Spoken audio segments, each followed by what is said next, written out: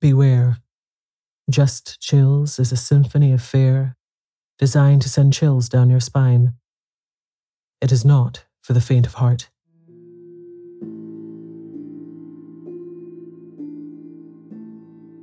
I'm Tasha, and in this episode, I read Vanished by Troi Blackthorne.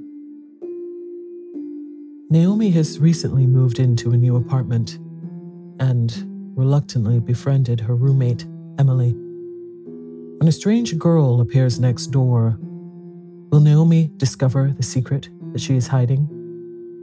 Or will she die trying? Turn down the lights and let the nightmare begin. Emily needed a roommate, and I needed a room. She had kicked out her ex-boyfriend, and she had 9 months left on her lease. My ex-roommate, Gemma, kicked me out because I was late with the rent a few times. Okay, maybe it was every time. A post, coffee meeting, and 1 week later, I moved in with Emily. The building was at the edge of the city, close enough to be convenient, but too far to be trendy. All the apartments were identical 2-bedroom units, built with a high turnover of tenants in mind. Cheap furniture, cheap fittings, but not a cheap price. We were on the top floor, and the only occupied apartment on the floor, so it was at least quiet. I was determined to not like Emily. She was the opposite to me in almost every way. She liked pink, pop music, and parties, and usually all 3 things together. The glass wasn't just half full, it was half full of glitter and confetti. She was the type of girl that gets almost everything she wants in life just by smiling and being positive. But you can't hate her because she manages to be charming as well. I thought my plan was foolproof. Be polite, label my food, and stay away from her as much as possible. Between my part-time job and my full-time degree, I didn't have the time, energy, or inclination to be a social butterfly. And for the first few weeks, it worked. We passed each other in the kitchen or on the way to the bathroom, and I dragged the corners of my mouth up a few millimeters and grumbled something close to a hello or how's it going, and quickened my pace. But Emily was persistent. She killed me with kindness. First, she seemed preternaturally interested in my life story. She asked about my family, my job, my hopes, my dreams. It was annoying at first, but then it started to feel good to have someone to talk to, someone who seemed to actually give a crap. She told me all about her past, how she'd lived in the city her whole life, her job that she hated, her ex, Derek, who pushed her against the wall that she hated even more.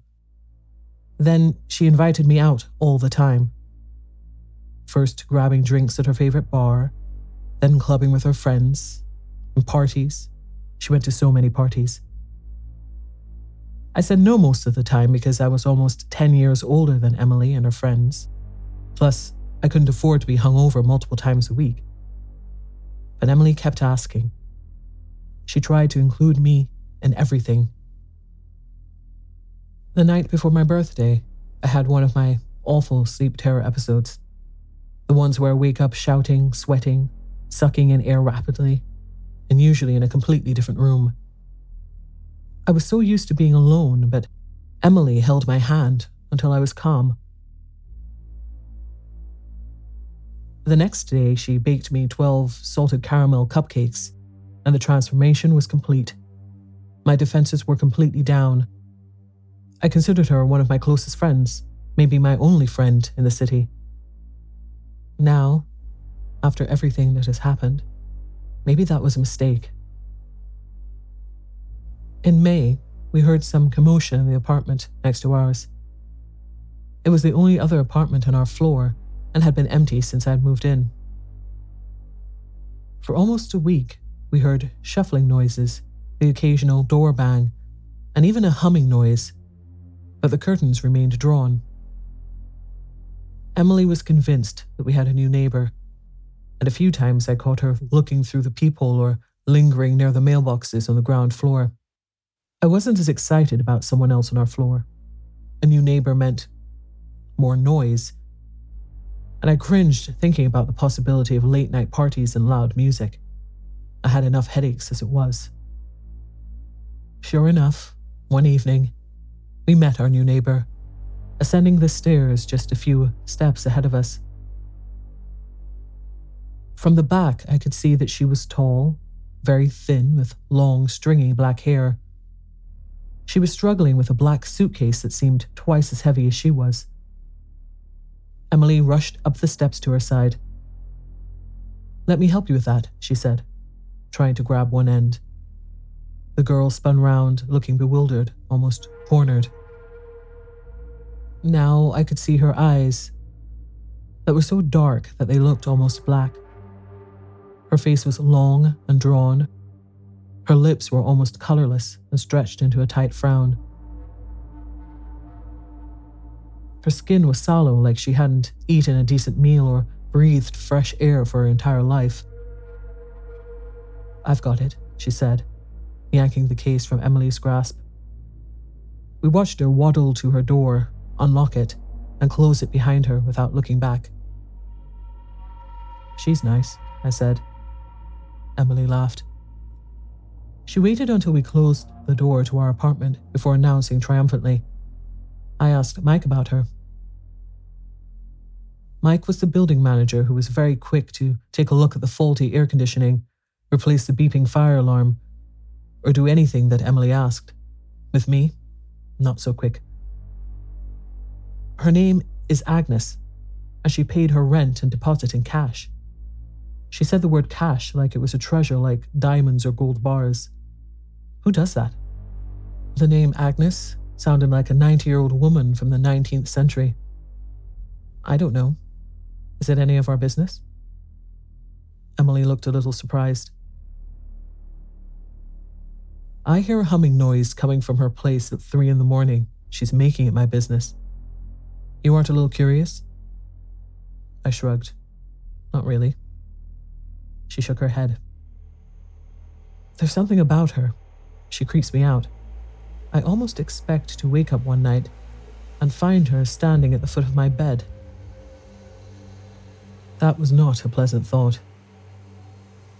1 week later, after I'd finished work, Emily sent me a text that she'd invited Agnes over, and I should not be surprised that she was in our living room right now. I hurried back to the apartment. I didn't understand why Emily was obsessed with this girl.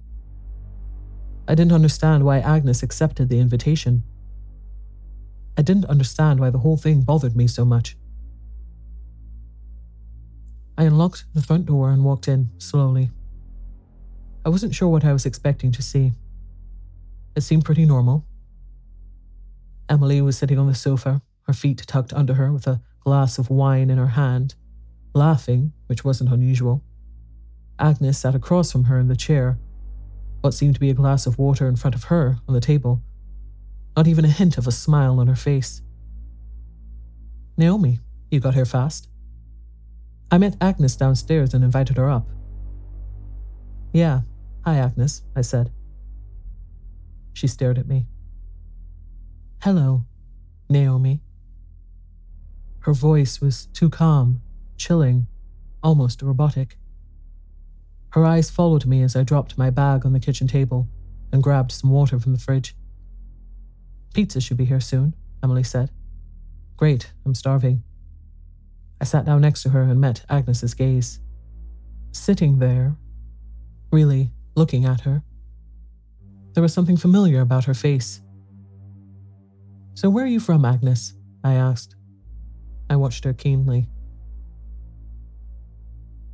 She was wearing a long-sleeved black shirt, and her fingers started to pick the fabric as soon as I finished the question. Surely a sign that whatever was about to come out of her mouth was a big fat lie.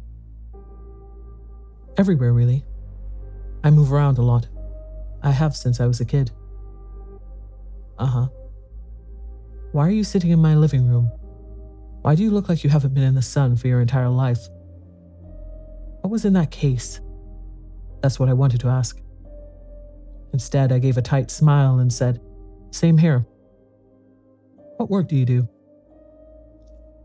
"I'm sort of between jobs at the moment," came the swift reply.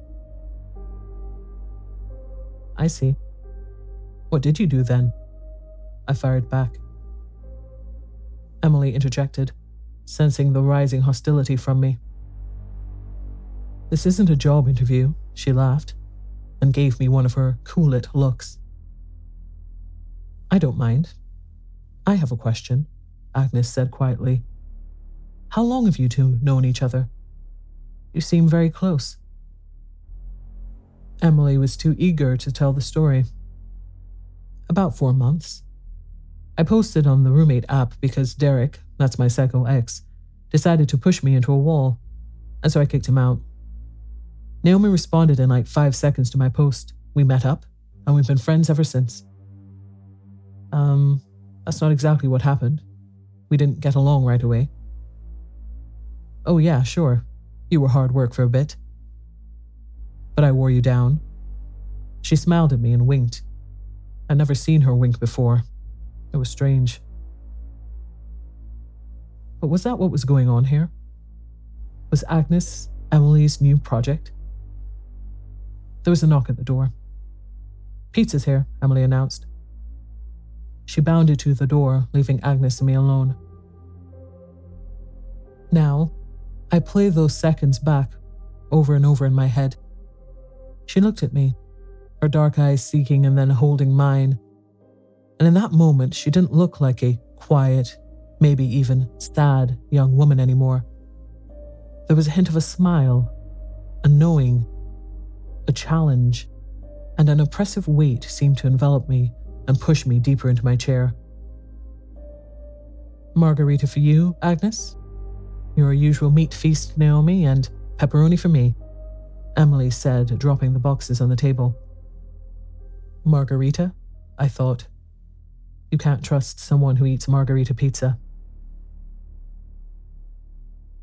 A few nights later, around 8, Emily sent me a text asking if I wanted to meet her and Agnes for a drink at her favorite bar.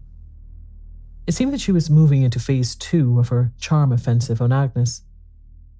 It bugged me a little bit more than I would like to admit. The answer would have been no anyway, but I had an assignment due the next day and I hadn't written a single word.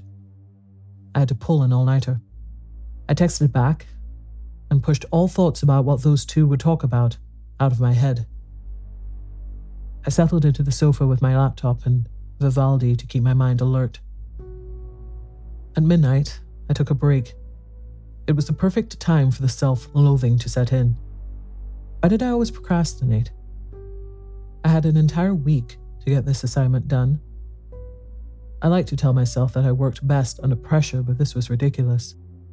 I felt a headache coming on. I checked my phone, no messages. Well, those two must be having a good time, I thought. 2 a.m.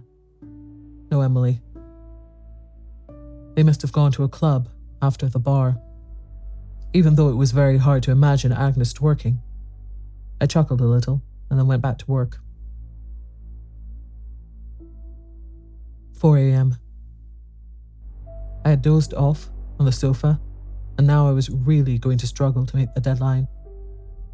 I sent Emily a text, but didn't get a response. She doesn't usually stay out this late, and if she does, she always sends me a text so I know she's okay. Should I knock on Agnes's door and see if she's back? No, I'm overreacting. Back to work. 8 a.m. A minor miracle, I finished my assignment and emailed it to my supervisor. Emily still had not responded to my text. I sent another one. 8:15. I knocked on Agnes's door. There was no answer. 10 a.m. I dozed off on the sofa again and woke up covered with sweat. Something was wrong. I called Emily's phone twice and the phone went straight to the voicemail. Did they get into an accident?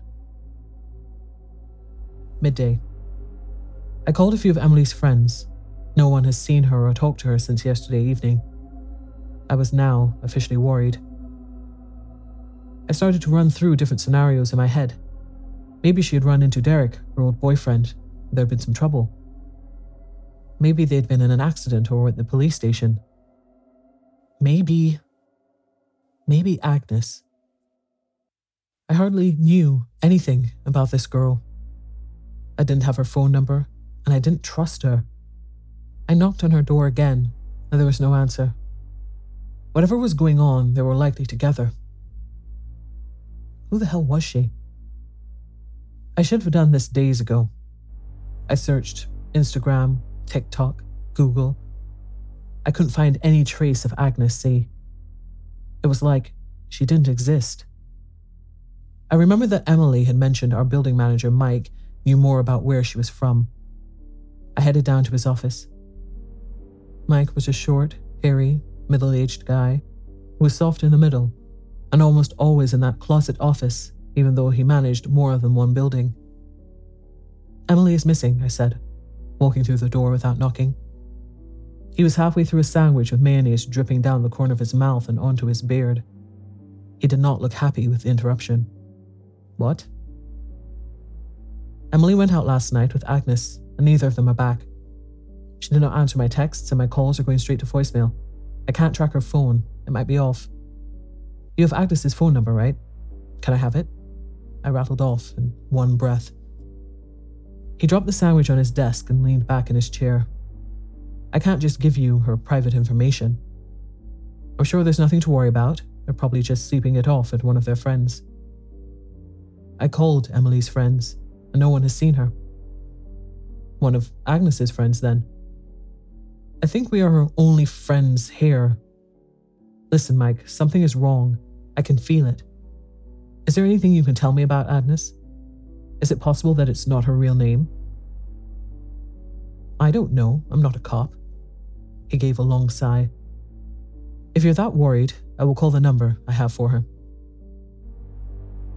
He rubbed his fingers on the front of his shirt, turned to his laptop, angled the screen away from me and started typing. I felt this small kernel of irritation and rage start to grow in the pit of my stomach. 2 minutes that felt like 20 minutes later, he picked up his phone and dialed a number. Within seconds, I heard that this number is disconnected message. I knew it. Agnes had Emily, and there probably wasn't much time to save her. I need to get into her room, Mike. What if she has Emily in there? He laughed. Are you serious? You want me to let you walk around that girl's apartment because she's, what, holding Emily hostage? That's crazy. He picked up the sandwich again and took a huge bite. I slammed the door to his office so forcefully that the frame shook. I went back to our apartment and sat on the sofa, my laptop on my knees and my phone tucked beside me. I was running out of ideas. I was anxious. I was tired. How soon can I report someone missing? Did I have to wait 24 hours, or was that just something I'd seen in every TV show? Suddenly, I felt a heavy sensation on my chest, like someone was sitting there, pinning me into the cushion. I could not move. I could not breathe. Help me, a voice said. It sounded desperate, but also resigned to its fate. Was it Emily? Was the voice inside my head? Agnes, it said. I felt panic starting to build inside me. My head was filled with sunken darkness. Would I ever breathe again? Was I going to just slip away in this moment? Agnes. This time, it was a moan that engulfed the entire room. I opened my eyes and knocked my laptop onto my bedroom floor. Wasn't I just in the living room? I couldn't focus. My breathing was loud and grating. My heartbeat flooded my ears. It had been months since I'd experienced one of those episodes. My lack of sleep and increasing worry was getting the better of me. It took several minutes for me to calm down, and then There was an itch at the back of my brain. Agnes. I said it this time. I know she has something to do with this. She's responsible. She has to be. I can save Emily. I know I can. This time, the piteous moan I heard was not inside of my head. It was low, wretched, and coming from Agnes's apartment. I jumped up and ran out. This time I didn't knock on her door. I turned the handle, knowing that it wouldn't be locked. Her apartment was in total darkness, only the hallway light behind me casting a soft glow into the doorway. I knew that nothing good existed beyond this door. Part of me wasn't ready to face whatever was lurking in that darkness.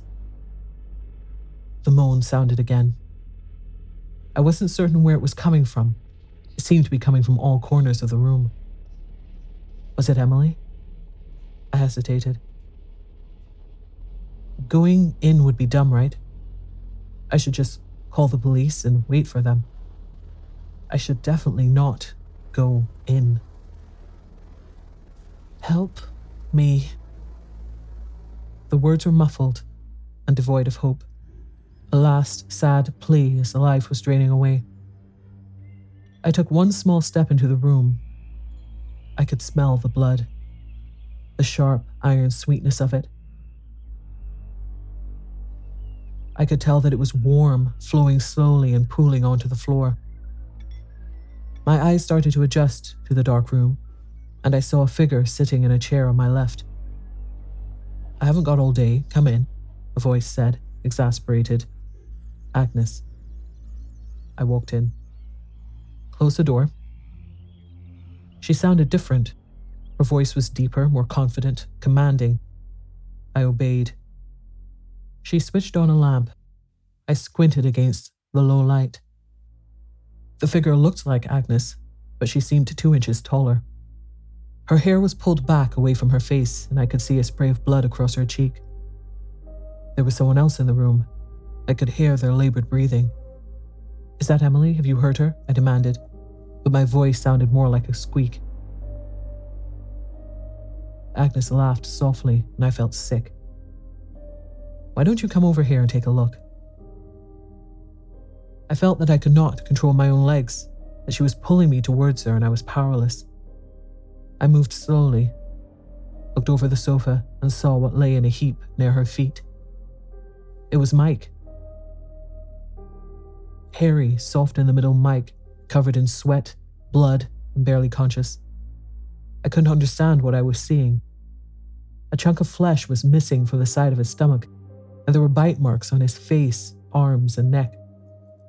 Thick, dark blood oozed from the wounds and soaked into the floor underneath him. The smell was making me dizzy. Agnes walked to the sofa and unzipped her large black case, the same case that Emily and I had seen her trudging up the stairs. She worked swiftly in the dim light, like she had done this 1,000,000 times. She pulled out a large apron, gloves, and what looked like a plastic sheet. Can you grab this end for me? She said casually, handing me a corner of the sheet. I started to reach out and then backed away, horrified with myself. What did you do? Did you do this to Emily? Is she dead? I shrieked, stepping slowly back, trying to put some distance between us.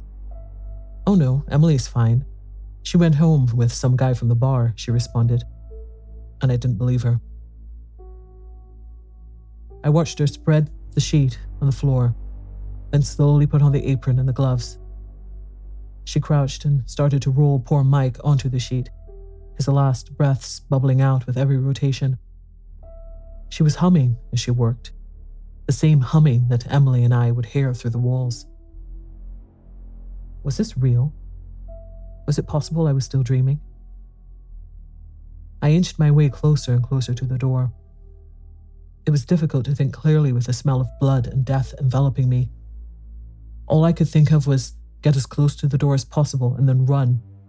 I could outrun her for certain, couldn't I?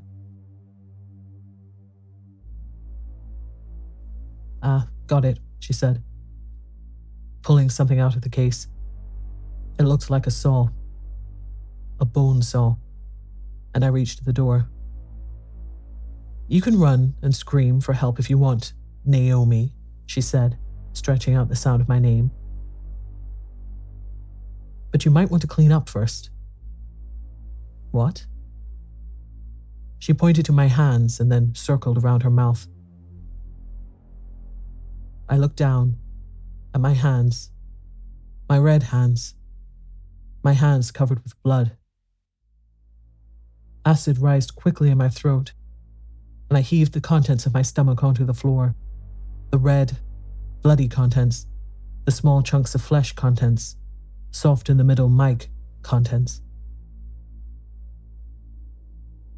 "I'm getting sick of cleaning up after you, Maya," Agnes said. I slid to the floor, feeling another wave of vomit building in my gut. Maya. No one had called me that in a very long time. I knew who Agnes was now. Why she was here. "You weren't causing any trouble, so we left you alone. But then you chewed up your old roommate, and I was sent to clean it up." The memory flashed quickly in my mind, shouting, a threat, and the feel of her warm, slippery insides all over my hands, my mouth, my skin. After Derek followed, soon after, they told me to keep a very close eye on you, to report back so they can decide what to do with you.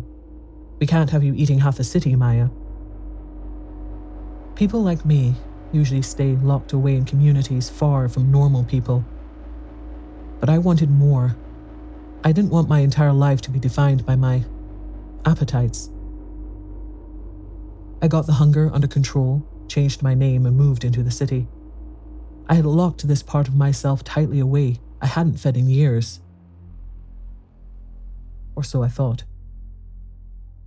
"Gemma, what happened?" I asked Agnes. "I think she kept asking you for the rent, threatened to kick you out, things got heated, and you ate most of the left side of her body." I reeled. But I hardly remember. Why don't I remember? "You've always been ashamed of who you are, Maya. You push it so far down that you make yourself forget. Lucky for you, I can make it like it never happened. But you're out of control. What did this guy do?"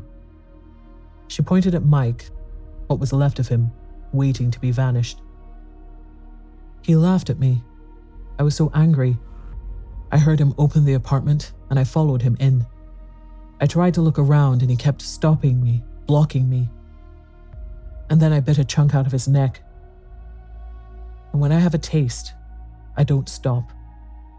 I don't stop until I'm full." Maya. She snapped her fingers and forced me out of my reverie. "I have a few hours of work here. You need to pack up and get ready to leave tonight.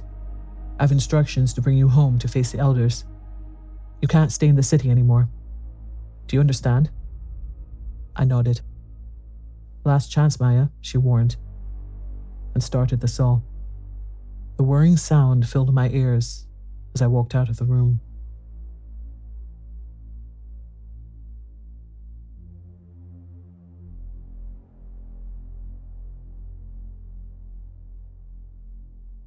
Thank you for listening. If you enjoyed this episode, please leave a review or rating in your podcast app. It helps others find our show.